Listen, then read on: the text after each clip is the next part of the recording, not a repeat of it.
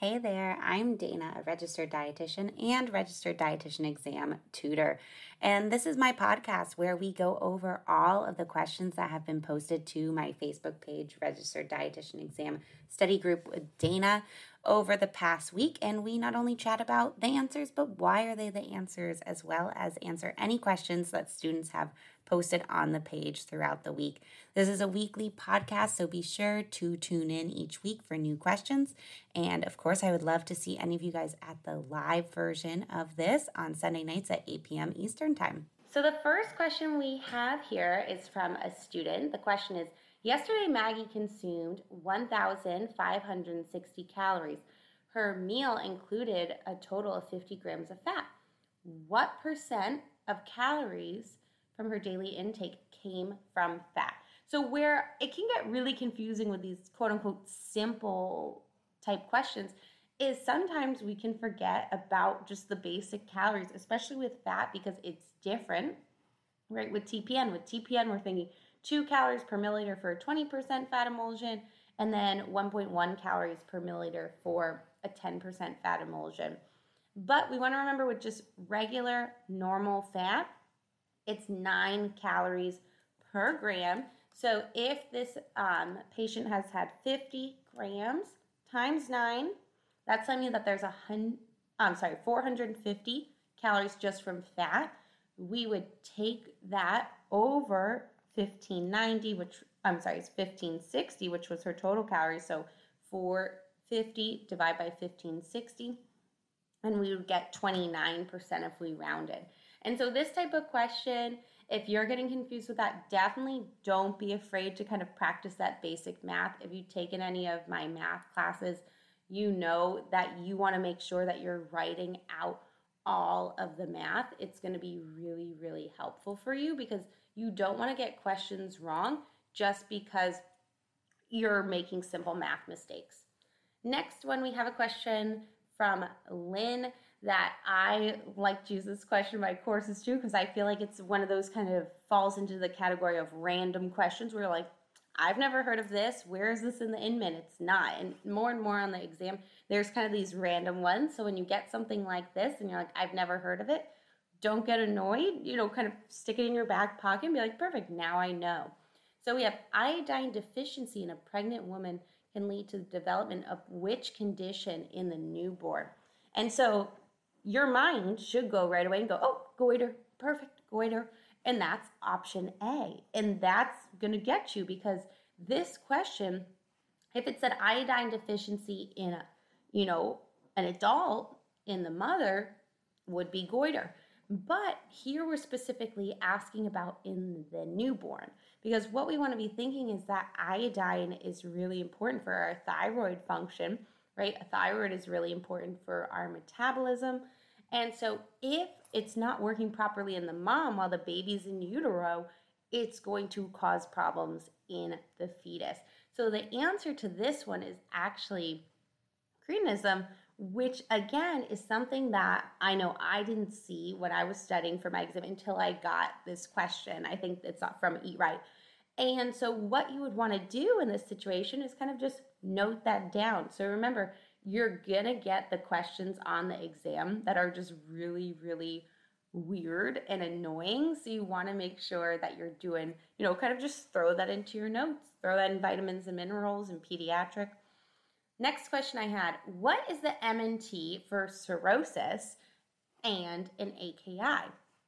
So let's first talk about MNT for cirrhosis. So when we're thinking about cirrhosis, my mind should automatically go liver. Cirrhosis is my end-stage chronic liver disease. And at this point, the fibroids, which are kind of the hard pieces in the liver, I like to kind of think it's like a really old sponge, right? It's really, really hard. These have become so destructive that now your liver is in irreversible liver failure. And so at this point, your body is very, very metabolic. How metabolic, meaning, has an increase in calories and protein, how metabolic it is depends if you're having compensated or decompensated cirrhosis. When we're thinking about our decompensated versus compensated cirrhosis, what we want to be thinking about is what that means. And if you haven't heard about that before, this is when I would encourage you to kind of use your context clues. When have you ever kind of used the word compensated, right? You'd be saying, oh, this person, like isn't good at something, so they're going to compensate for that doing something else. So if we have compensated cirrhosis, our bodies are still going to be able to, have its normal functions. We're not really having issues quite yet.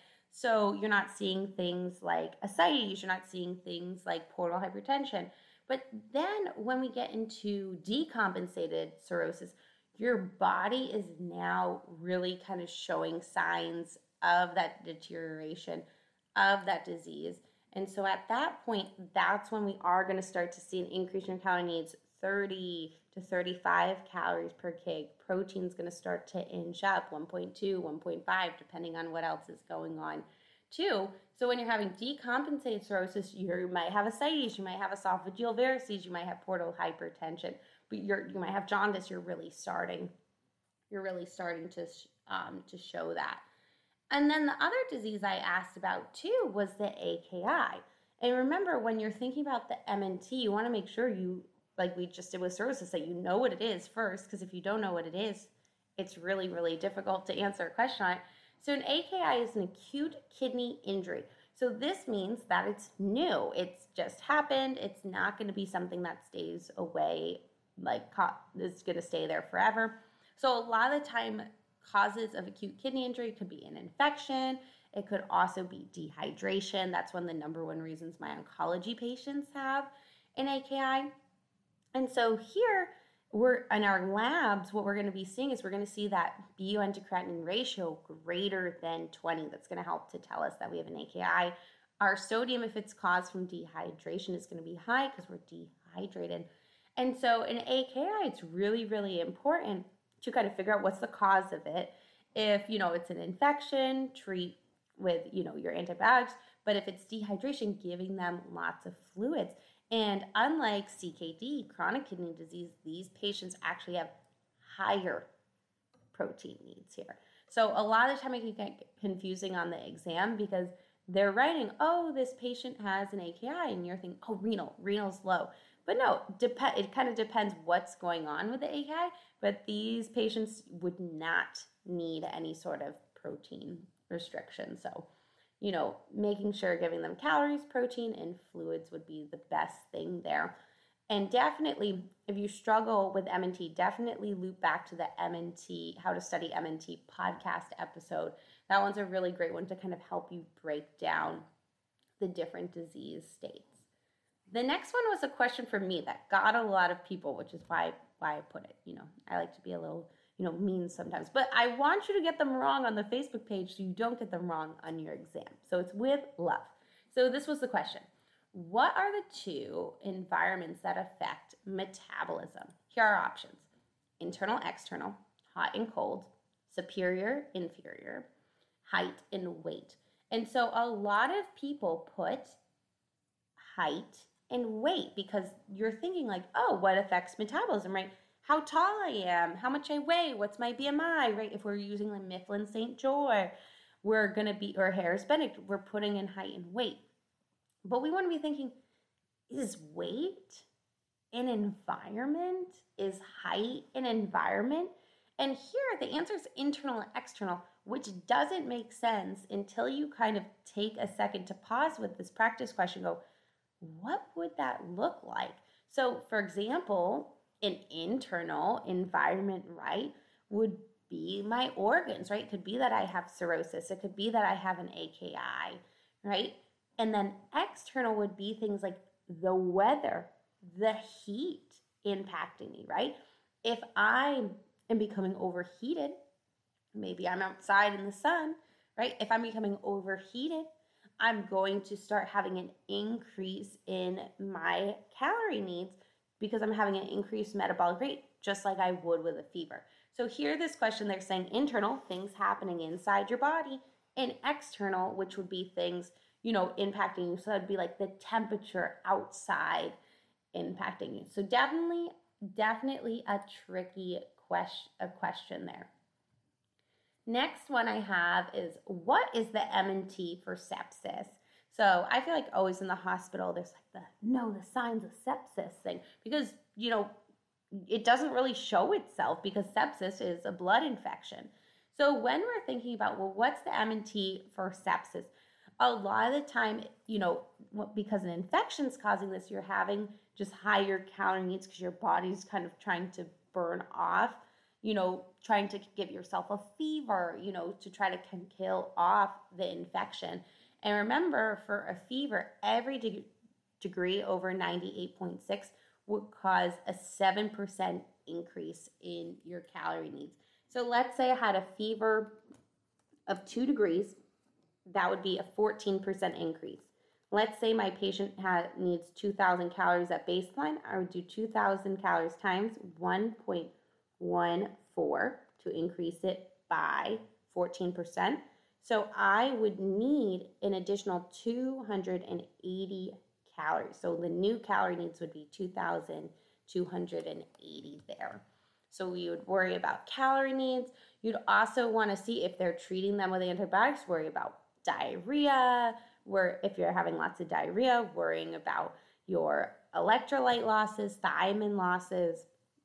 And then also a really important one with infection that we often forget about would be to monitor the blood sugar. High blood sugar creates an environment where you're going to kind of be giving your, the bacteria in your blood some food too. So you'd really want to have really, really tight control of your blood sugars when you're in the ICU. Okay. The next question we have here is, a nutrition diagnostic statement, signs and symptoms, refers to what? And so when we're thinking about nutrition care process, we really want to remember that we have the PS statement, right? And the PS statement is going to be in the diagnosis. So we have our problem, what can I do about something, right? We have our etiology, what is causing the problem, and then our signs and symptoms would be our subjective and objective data.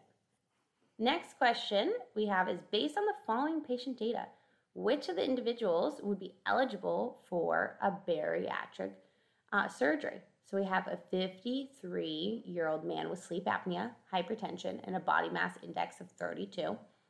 We have a 24-year-old with a BMI of 50. We have a 48-year-old woman with a BMI of 39, no comorbidity conditions. And then we have a 42-year-old with a BMI of 36 and steroid-induced obesity. So with this question, they're putting a lot of options where you might jump to. The first one, you're like, oh, look at those comorbidities. But with questions, you want to kind of be like, what topic is this on, right? It's talking about bariatric surgery. So I would take a pause and say, okay, well, what do I know about the indications for bariatric surgery? So I'm thinking, okay, you need to be at least a BMI of 35, and you need to have a BMI of greater than 35 with comorbidities. If you have a BMI greater than 40, you don't need to have comorbidities. You probably would likely see them, but just having a BMI of 40 is going to qualify you for bariatric surgery. So with that in mind, I would again go through each of these. So now when I look at the first one, with the person has comorbidities, sleep apnea, hypertension, BMI is not high enough. Take that out. B, BMI is 50. Perfect. Keep them in. C, BMI 39. No comorbidities. Take it out.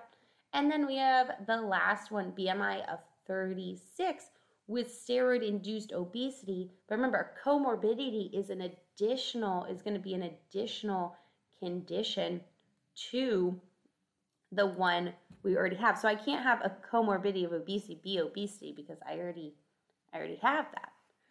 So you want to make sure you're kind of taking a step back, and that's going to help make sure you're getting the questions right. So next up, we have a student asking, does anyone know diseases related to each of the following? And this is asking about our acid-base disorders. And it's a really, really great idea with the acid-base to have an example of a disease or a condition that would cause each one. And this is how I teach it to my students. So the first one we're thinking of here is respiratory acidosis. And the student who asked the question correctly said, I know this one is COPD, which is great because respiratory, you're thinking your lungs. Acidosis, you're thinking, okay, there's something wrong with my lungs and there's a lot of acid. And when we're thinking about respiratory, we're thinking about pH and CO2. They are going to move in opposite directions because CO2 is acidic. So I'm saying, okay, acidosis. That means my pH is low, my acid is high. So that means low pH and then high CO2. So this is going to be a condition with hypoventilation, like COPD. The next one is the opposite, right? Respiratory alkalosis. Alkalosis, now pH is high. CO2 moves in the opposite direction, so this would be low CO2 and then high pH. Now, that means I'm losing a lot of CO2. So this is a patient who's having hyperventilation. This could be someone with chronic heart failure. This was also me when I went to Denver and I was like, oh my God, the air is so thin up here, right? So you want to be thinking, okay, so COPD would be respiratory acidosis, then heart failure, high altitudes would be respiratory alkalosis.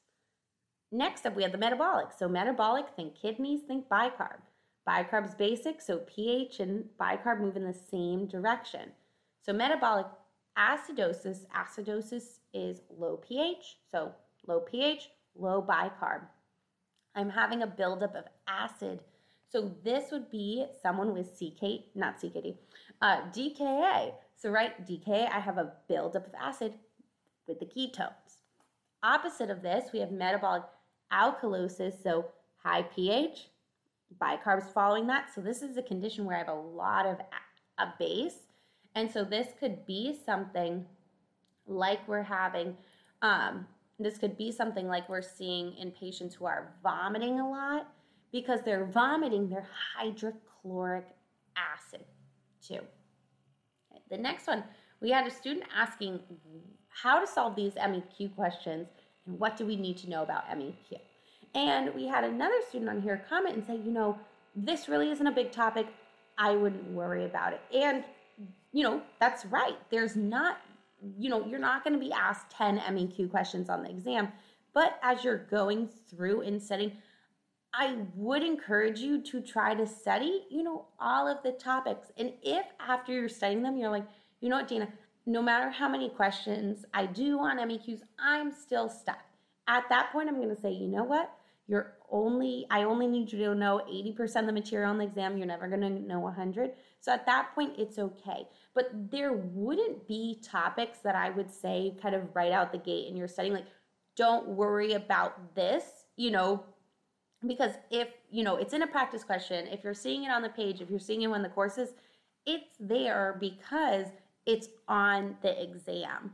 So you just want to be careful with that. There's a lot of little topics, that you want to kind of get through. And if at the end of studying, you're like, this is tough for me, that's okay. But don't knock things off right away because something like the MEQ, you have to memorize this because they're not going to give you atomic weight. They're not going to give you the valence. They're not going to give you the equation. So if you're getting a question, like I put on the page of how many milligrams are in 45 MEQs of calcium, and you can't tell me atomic weight of calcium, you can't tell me valence, you can't tell me the equation, you're going to get that one wrong, which is the case when then the computer adaptive exam is going to be like, perfect, well, let me send some more of those down the pike.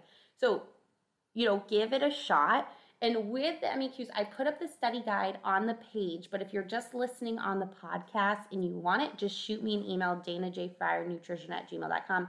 Ask me for the MEQ study guide, and I will send it to you. Otherwise, if you're on the Facebook page, just search MEQ. So for MEQs, we want to know the equation. So ready? Get your pencil. It's MEQ is equal to milligrams over atomic weight, that's in parentheses together, times the valence. We only need to know the atomic weight and valence for 3 factors. Sodium, atomic weight 23, valence 1. Potassium, atomic weight 39, valence 1, and then calcium, atomic weight 40, valence 2. So with this one, what we want to be saying is, okay, if I have my formula, right, I just went over it, and then my question is, how many milligrams would 45 MEQs be of calcium? So I put that in. So I have 45 equals X over my atomic weight 40, and then I have times the valence, right? So to move my valence, and my valence is 2, over to the other side, what I will want to do is divide my 45 divided by 2, right? To kind of move it, to the other side. So when I divide my 45 by 2, I'm now getting 22.5 is equal to my X over 40.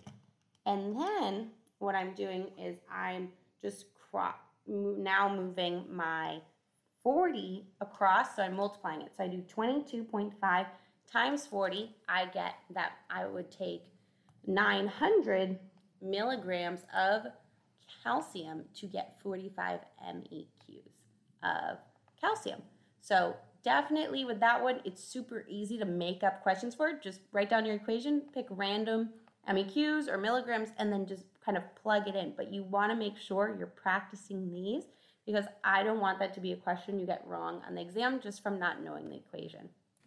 Thanks for tuning in for this week's practice question review. Don't forget that we are doing these live on my Facebook page, Registered Dietitian Exam Tutoring with Dana RD, every Sunday at 8 p.m. Eastern Time, and I would love to have you join live. You can also head to my website, danajfnutrition.com, to find out about the latest classes as well as study tips and services. Thanks for tuning in.